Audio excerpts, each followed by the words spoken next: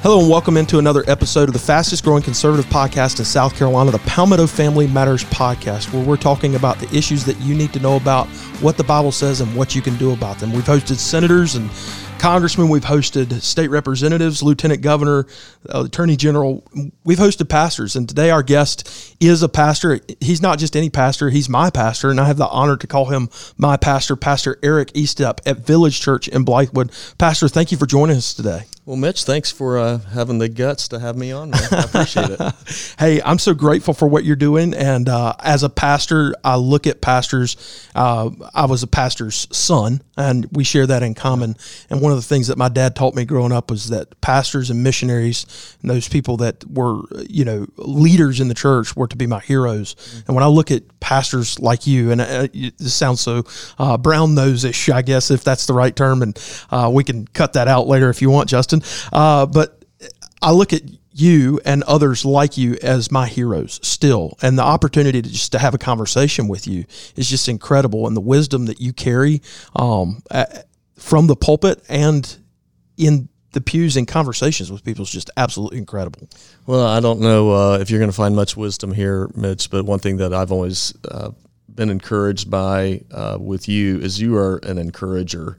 And that is not many people are, and so we are very appreciative. Our whole staff's very appreciative of you. You always have something, and this may surprise the people who listen to you, but you always have something positive to say. Yeah, imagine that. Some people can find the dark cloud on every silver lining. Right. I try to find that silver lining when possible. And today's topic, what we're going to talk about, many people look at is being kind of dark. Mm-hmm.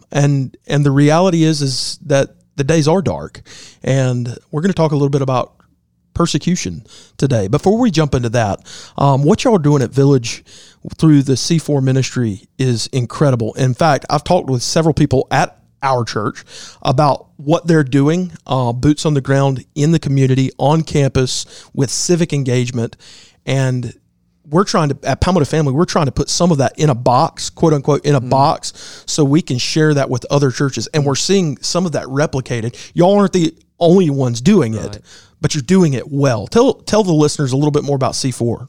Yeah, it was kind of born out of, how are we effective? And we recognized that we were doing a lot of, there's the people in the church, or just in any church really, but just great people. And we're doing a lot of good things, but it was sort of dispersed, and we wanted to kind of bring everything into a focus so that people said, what exactly is it that your church does?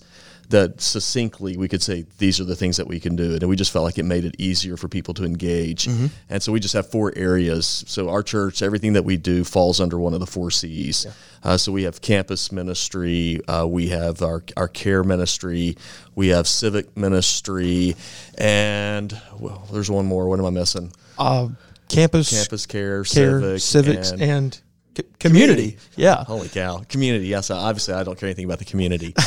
So we do those 4 things. So whenever people come to serve in the church, we ask people, as if you're going to be a part of the church, we want you to find one of the C's to serve in. And so all of anything in the church that happens outside of, if people want to do things that are outside of C4, we just don't do it. Now you can do it. It's just, but we're going to put all of our efforts in those areas. Well, what I appreciate about that, and what you just said, is a lot of people, if it's a good idea, let's do it. The problem is a lot of time we see mission creep or mission drift.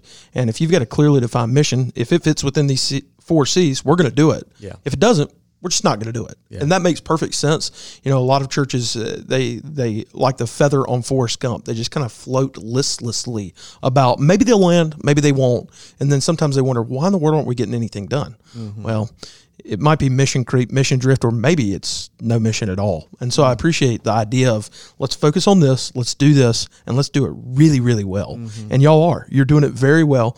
And I'm, once again, just so grateful to call Village Church home. Today, we're going to talk about a message that you preached this past Sunday. Mm-hmm. And for those of you listening right now, if you want the full message, you can go to YouTube, you can go to Facebook, you can pick it up there, the full message in its entirety. You can go to BlythewoodVillage.com, the web address BlythewoodVillage.com, to watch it there in the archive sermons. And I'll give you all that information again at the end.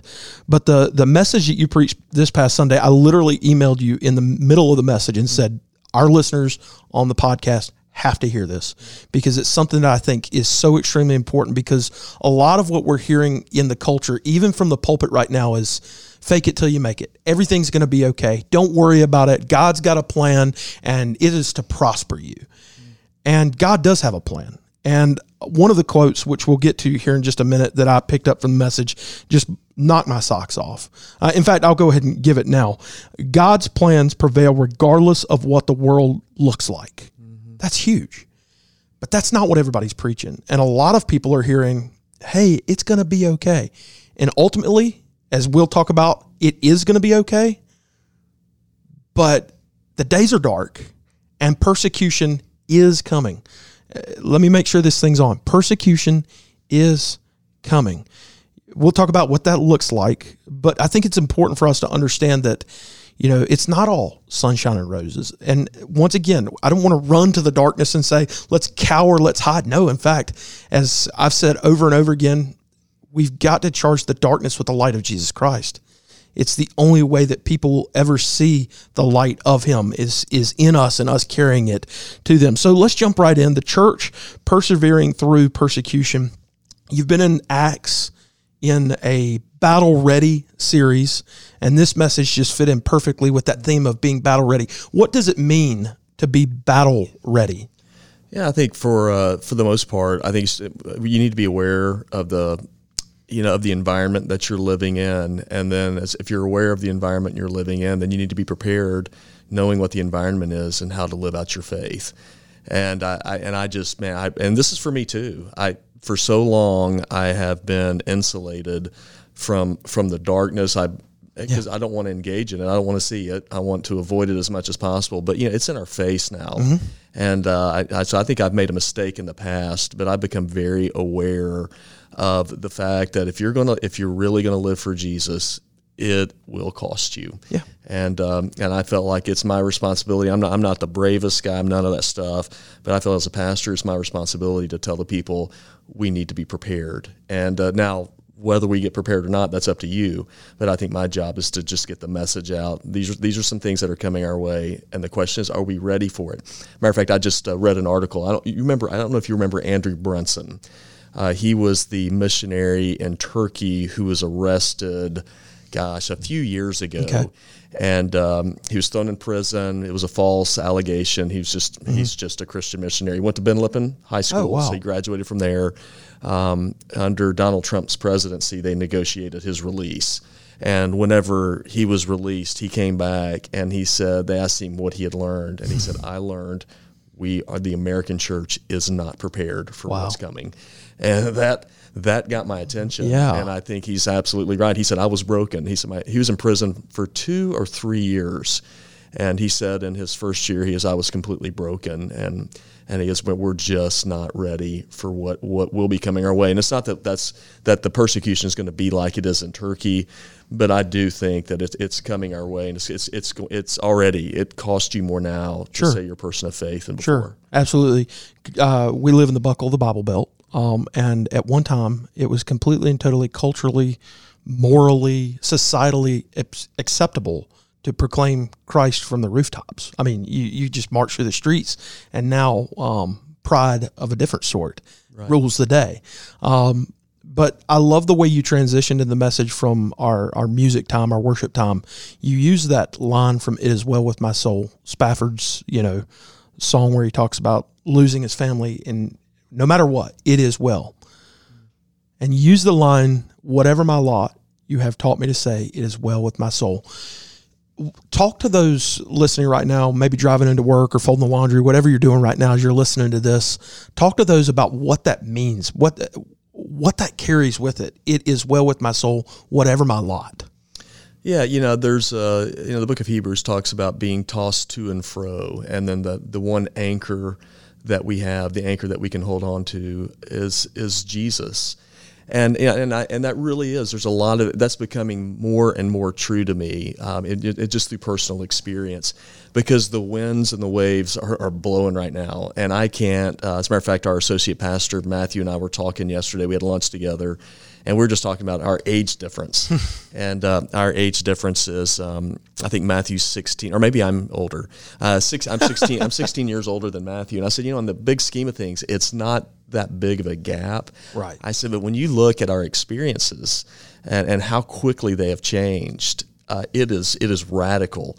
And so some of the things that and I know that your listeners, of course, they're listening to you, so I know that they're experiencing the same thing I am.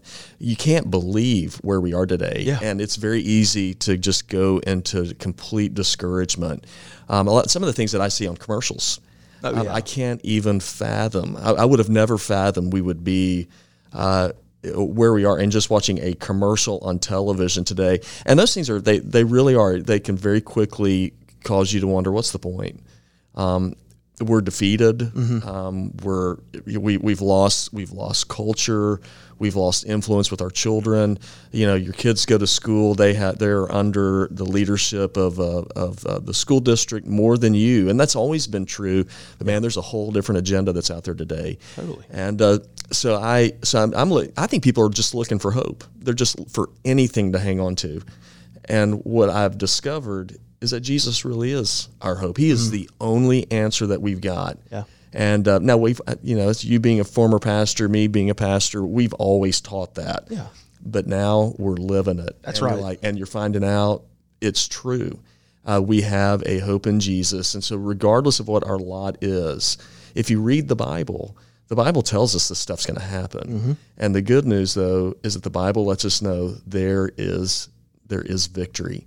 God's coming back in. Jesus is going to come again. He's going to establish righteousness again. We just want to make sure that we're faithful to the end. And that's why I'm reading through the book of Ezekiel right now. I just got finished reading through Jeremiah, which are depressing books. Yeah. But the goodness, they go through the incredible darkness, but they do give promises on the way. It's really interesting. I mean, they're talking about you're going to be besieged.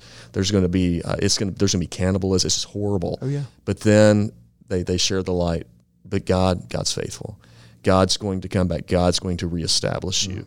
And I believe that. And that's God's always been true through Scripture. And while there's times when I think, he's not going to be this time, I'm hanging on, saying, he's always been true. I'm going to trust he's going to be true again, and he's going to bring us to victory. It's incredible. In the darkest moment, the light shines through, and there is hope. And no matter what you're trying to accomplish, grasping at anything else ultimately, totally, utterly fails. It does. It's only the hope that Christ provides as himself that truly wins the day. You drew a comparison with historical Christianity and the historicity of persecution. And most of us in our mind's eye, I had a little different idea. Maybe I need to, if you're driving, don't do this, but close your eyes and think about what Christian persecution looks like. You mentioned the lions and the Romans and the Colosseum. My mind goes to the beaches of Egypt just a couple of years ago with those 22 Coptic Christians literally losing their heads. And Christian persecution carries with it a lot. I don't know, maybe that's a generational. I don't know. You were around back when the Romans were doing that with the lions in the Colosseum. What does, in your mind's eye, what does Christian persecution of Christians look like today here, for the sake of the argument, in South Carolina? Yeah, it's a good question, but I think we're already starting to experience it. Mm-hmm. I think one of the easy ones, kind of a generality, but I think one of them is that if you stand for basic biblical family values, and according to Scripture, that you are out of favor. I don't think I am wondering how long it's going to be until those things that are taught from the pulpit concerning what Scripture says are considered hate speech. Mm-hmm. We're seeing that in other places. Absolutely. Yeah. We just across the border in Canada. That's right. You're seeing that. So that's one thing. I think the other thing is just even speaking out. You speak out about, I believe God created a man and a woman. Yeah. You talk about gender. It is an uncomfortable conversation, which is strange. Yeah. And it's people want to kind of shy away from that, and that's just going to increase more and more. So those are some of the things, some of the very basic, that we would say logical conversations that you can have with people. And if you take a biblical perspective on it, you can talk about the issue of homosexuality, and say, I mean, I don't hate people that are homosexuals, but that I believe that the Bible teaches against this. You're gonna face opposition. The school district that is near where I live, they had on their school district website, they promoted Pride Week. Yeah. So that is in favor now. A biblical view is out of favor even in the state of South Carolina. And Christians, it's lose-lose for us, ultimately, in many of these cases, whether it's homosexuality, gender, identity, and ultimately, that's just a very interesting topic to talk about, because people are so confused about their identity. And once again, the only true source of sanity, reason, is that our identity is wrapped up in who God is and His Son Jesus Christ.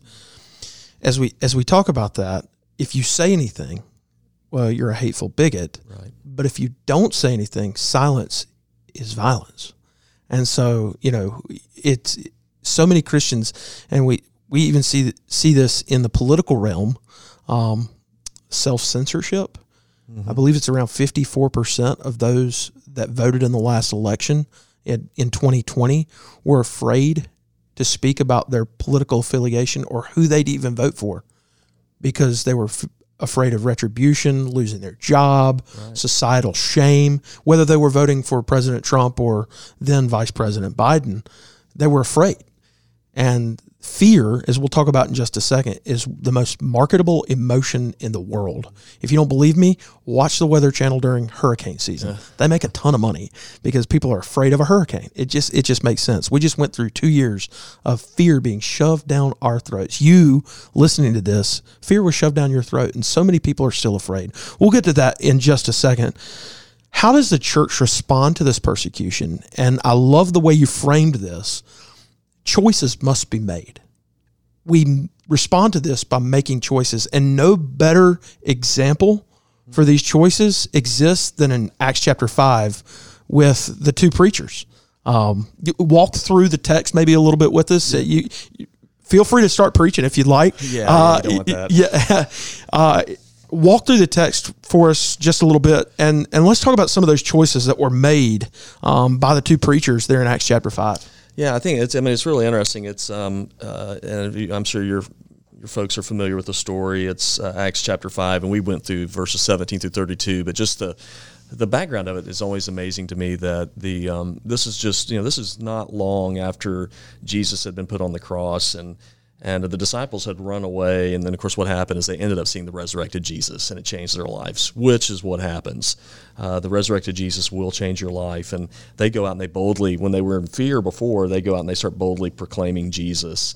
And the Roman authorities, or excuse me, the Jewish authorities, the Sanhedrin, which is the Supreme Court, Supreme Court of the people, they came together and said, you can't do this anymore. You have to quit speaking in the name of Jesus. And when I read that passage of Scripture months ago, I thought, I can absolutely see this happening. That's right.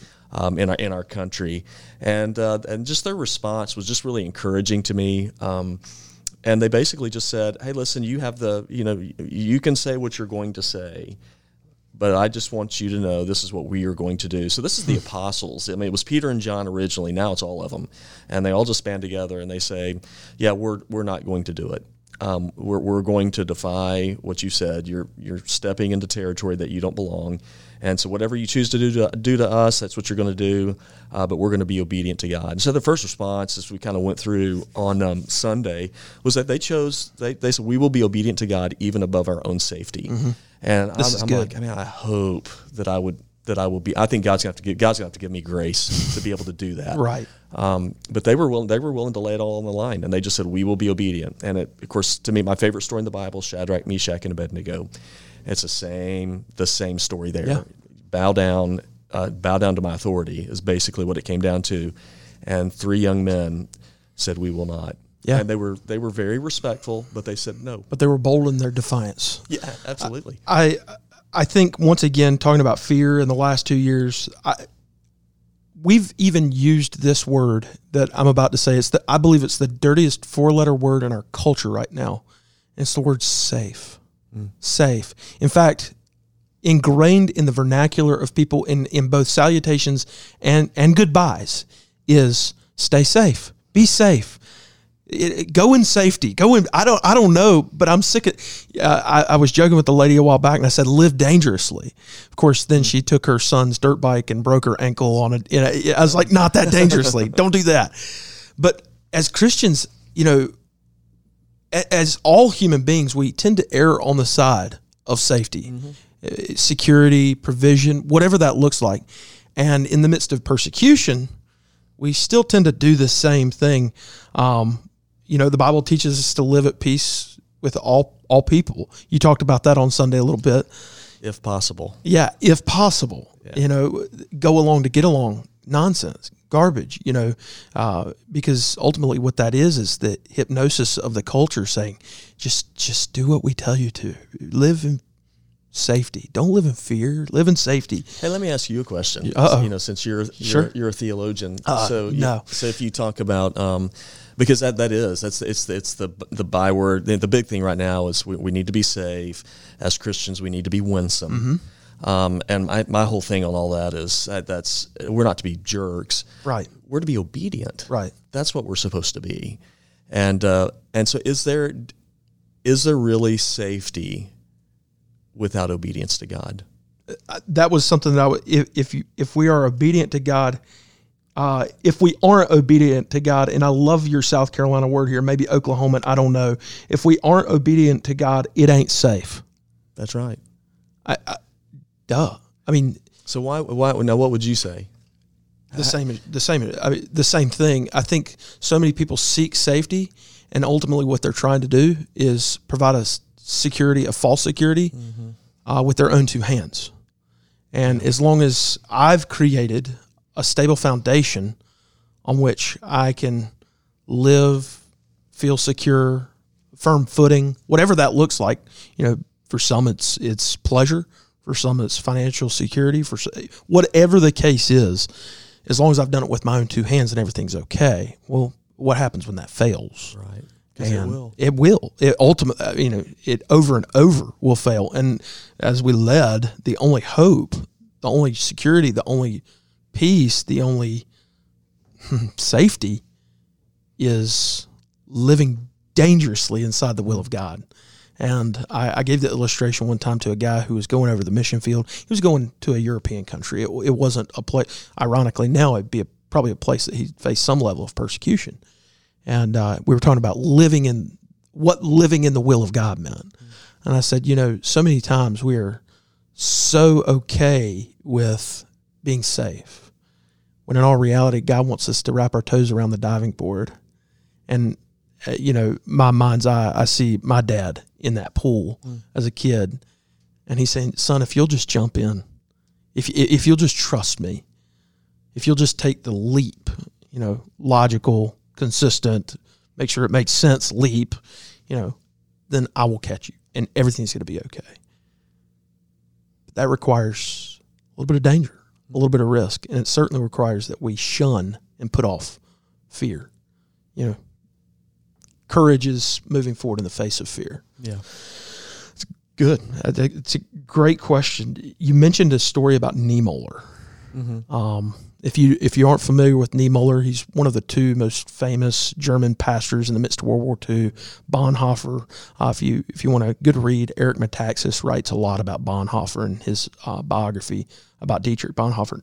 Martin Niemöller, ultimately the most persecuted pastor, or the most notable persecuted pastor of Hitler in World War II.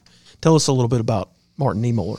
Yeah, he's a World War I hero, and and Hitler wanted him on his side, and Niemöller actually supported Hitler at the beginning of the war, and then when he saw where Nazism was going, then he stood against him, and so Hitler had him arrested, and he spent 8 years in prison and in concentration camps. And I just read the story about it, and so Hitler was still trying to persuade him to come to the other side, and he sent one of Niemöller's buddies to go visit him in prison, and he said, Martin, why are you here? And then Niemöller responded and said, why are you not here? Yeah. And man, that was a convicting story to read, because I think that's where I am right now when I look around in a lot of the Christian world. Mm-hmm. I'm like, why are you over there trying to appease culture and basic beliefs? You need to be over here where God's word is and hanging on to it. But I think that's what we're seeing. We're seeing many people because they want to be safe. You mentioned Romans 13. We talked about what defiance looks like. If you follow Romans 13, God-given authority, all authorities from God, but there is a time to defy. Of course, in a winsome, courageous, measured, peaceable way. And I think there's a standard there to follow, and we see that throughout Scripture, whether it's Nathan going to David, whether it's the 3 Hebrew boys, Shadrach, Meshach, and Abednego, Daniel in the face of the king, whatever the case, and there's several examples.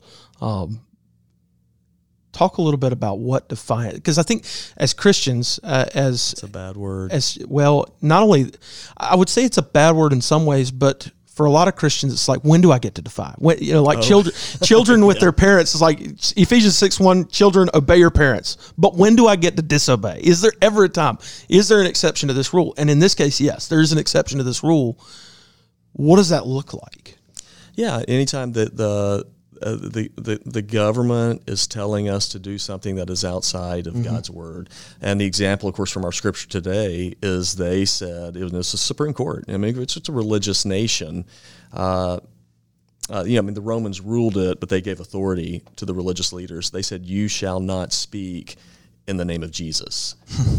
Well, that's not a time when you say, okay, that's what you told us to do. We won't do it because of Romans 13. Yeah, governing authority says don't do it. We won't do it. Right. No. That's when you say, okay, you have authority. Your authority is to punish evildoers. Right. To protect those who are good, and that's where your authority lies. And I'm appreciative of the government. I mean, I've voted in every election since I've been able to as an 18-year-old kid. But when they step in and they come out and they say, you cannot speak on this. You can't speak in the name of Jesus. You cannot, if you speak on marriage from a biblical point of view, and that is hate speech. So then what is my responsibility? Mm-hmm. It's to say, hey, I appreciate your authority, but I serve an authority higher than you. Yeah. And it's God. Anytime the government forbids what God requires what God forbids is the rule. So if there's an instance in your town, or we're not telling you to go with pitchforks to town hall or anything like that, but if God's word clearly says something, in this case, these 2 preachers are told, the apostles are told, don't preach. Don't say Jesus' name. Don't preach in his name. Don't do it from the Temple Mount. But the interesting thing in this story is when they defy, they're granted freedom. There's this angel that comes. The angel releases them, looses them from prison, whatever that looks like. Where do they go? Right back to the temple, and they preach, and that's because God told them to. Yeah. And I'd said Sunday, if it's me, I'm getting out of Dodge because I don't want to go back to prison again. But they chose obedience over safety. That's it. Free to obedience, free to be obedient, not to be safe. Yep. Free. As Americans, we're uniquely free and still are, more free than any other country in the world. Your freedom is not given to you to be safe. It's to be obedient to Christ. Another choice they make, fear God, not man. Reverence, respect. Well, how does that work itself out in the face of persecution? Well, I would not know because I've not lived under it. But yeah, and I think really it comes down to an authority issue of who is the authority in your life. Who do you follow? And that's something I am working on that. that I really do. I want my direction to be dictated by what God says, not by what is culturally appropriate, what is culturally accepted. Because, as a matter of fact, I can't remember what scripture it is right now, but it says, who are you going to fear? Are you going to fear the one who can take your life, or the one who can take your life and your soul? Right. Well, you know what? If I believe in Jesus and the eternity of a soul, the Lord has a whole lot more power than man. The worst thing man can do to us, I'm not rooting for it, but the worst thing he can do to us is he can take our life. God can take your life and your soul and your eternity. So I fear God. Yeah, absolutely. You talked about one of my favorite things to do, and that's to people watch. Yeah. I love this illustration. If you've been to an airport or the mall, a place where there's lots of people, specifically in an airport, people are waiting on a flight. Tell us a little bit more about that illustration and what that represents. I think it totally reaffirms what you just said. Yeah, it's just interesting. We go to the airport, and I don't enjoy travel a ton, but typically when people are at the gate waiting to get on the plane, they're reading a book, they're watching TV, they're eating snacks, but you can always tell who's on standby. The people that don't have an assured ticket, right. They're always checking with the desk every 10 minutes. Hey, where am I? What's going on? When's the flight getting in? How much time do I have? When are they going to start? Releasing the seats. They are a wreck. And the difference between the two groups of people is one has a reserved ticket and the other one doesn't. And that's what Christ offers. Christ offers that peace. That regardless of what's going on, your ticket is reserved. He has a place for his people. Jesus gave us a promise in John 14, 1-3, let not your hearts be troubled, trust in God. When your life is in his hands, your eternity is secure. We ought to be able to live in relaxation and rest. Sure. But if you're not sure, right, man, every little thing, you are constantly doing whatever you can to protect yourself, protect your life, because you don't know what's next. Right. Almost reckless abandon, knowing that the outcome has already been determined. Right. My safety, my security, it's predetermined. It is, because of my faith in the finished work of Christ. That's right. I know where I'm going to go. And a lot of times we make the people of the Bible and even Christian history, even up until I think of the 5 that went to the Auca Indians in South America, Nate Saint, Jim Elliott, and all those, Udarian. That seems so far away for us. And it really was. It was several thousand miles, and I don't think we have any naked Indians running around stabbing people in the chest. But in the face of persecution, he is no fool to give what he cannot keep, to gain that which he cannot lose. My security is firm. What are you going to threaten me with? Eternity in heaven? Okay. And I don't know that we're quite there yet here in South Carolina, right. But who knows? That day may come, and there are choices that have to be made. One choice, obedience over safety. Another, fear God, not man. And you mentioned one more choice. What was that choice? Don't alter God's word. You stay true to the message, and that's what the guys did. They didn't try to become more palatable to society, and it's and believe me, there's some things I read in the Bible, I think, I do not want to talk about this because it will tick some people off, and so you try to figure out ways that you can, kind of have a softer landing on it. And these guys didn't. I love Peter. He's talking to him. He said Jesus wasn't. Y'all didn't just. Beat up Jesus. He told the guys right to their face. He said, "You murdered Jesus. You did it." Yeah. And then he just went on to tell them the truth of Jesus. Jesus is the resurrected Savior.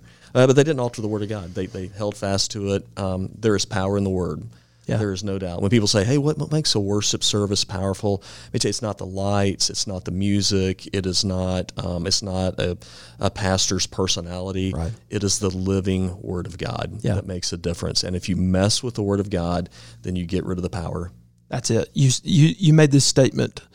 Those that alter God's Word alter the power of it. And that so part of God's Word is not God's Word.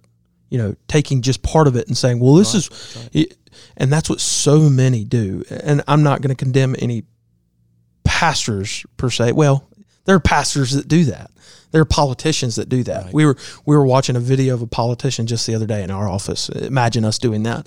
And he quoted a Bible verse, but he left out the most important part of the Bible verse. You know, he was talking about the redemptive nature of the gospel, but then he left out the part that was redemptive. His name is Jesus. And he gives this verse, but then he doesn't quote the name Jesus. And you're just kind of scratching your head thinking, how in the world does that quotation, which is unfinished, possess any power whatsoever? Mm-hmm.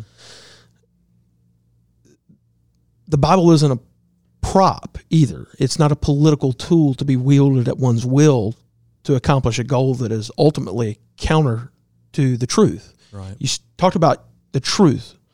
And of course, we talk about the truth being married to love, grace and truth together. So whether I know it or not, tell those listening, what is the truth? What are ultimately the church and the responsibility of the church to tell the truth? What is the truth? You know, that was a question that Pilate asked Jesus. What is the truth? And the truth is standing right before him. Yeah. The truth is Jesus. It is Jesus Christ, crucified, buried, and resurrected. That's the truth. It is Jesus and Him and Him alone. And if we ever say that, and you talked about the full Word of God, the big thing, right, is God is love. No doubt about it. 1 John 4:8, God is love. But He's also just. Yes. You know, He's just. Yes. And that is a part of being loving. And so that is the full truth. We want half of the gospel. We want half of the, half of the Bible, if that. It's the whole thing. And there's some things in the Bible I don't understand. There's some things in the Bible that, just in my nature, I don't agree with. Sure. But you know what? It is God's word. And who am I? I'm just another guy that has been created by God. Who am I to argue with God? That's right. And so I'll just say, Lord, I'm doing it. I want to submit to you. Yeah. It's your word. Your word's truth. Your word is life. And that's the hope. We better hang with God's word. We get off of it, we're going to get run over. Like I'm telling you, all these people that are compromising, when you compromise God's word, it's not going to put you in a better place. You're going to get steamrolled. Yeah, absolutely. We don't know when the mind's eye of persecution will come, if it ever comes here in South Carolina. But what is happening is there is persecution in society right now against what people say, what they do. It's happened in places like Texas. We had an example here in South Carolina during the pandemic of a city, a small municipality that tried to shut churches down. And over again, as you've heard me say on this podcast or in a public event, don't bring California to my Carolina. But in this case, in the face of persecution, what are we to do as the church? As Pastor Eric said, we are to choose obedience over safety. We are to choose to fear God and not men. And we are to choose not to alter the word of God, God's message. Pastor, thank you so much for coming on Palmetto Family Matters podcast. Well, Mitch, thank you for letting me come. And more than anything, I appreciate your ministry and your work here at Palmetto Family. So I'm thankful for you guys. I get your updates on your app. So if you don't have that app, hope y'all get that. Good plug. I actually pay attention to it. Awesome. Yeah, that's right. Download the Palmetto Family Council app wherever you get your apps. Google, Apple, Roku. We're on Spotify, or podcasts on Spotify. We're Amazon TV, where you can watch all of our docuseries, including some of our podcasts that are video. If you want to hear Pastor Eric Estep's message in full, you can go to blythewoodvillage.com, where their sermons are archived. You can go on Facebook, YouTube, any other social media where the church is, Village Blythewood, and you can learn more about Village Church. If you need a church home and are in the Blythewood, Columbia, Midlands area, not just because it's a great church. I go there. We love Blythewood Village Church, and I'm so grateful for you, Pastor, and what you're standing for the truth and preaching God's word, proclaiming it in a way that's not only succinct and easy to understand, but bold in its proclamation as well. Thank you, brother. I appreciate it. Thanks for listening to the Palmetto Family Matters podcast. Until next time, for our staff and our team at Palmetto Family Council, Mitch Prosser, have a great day.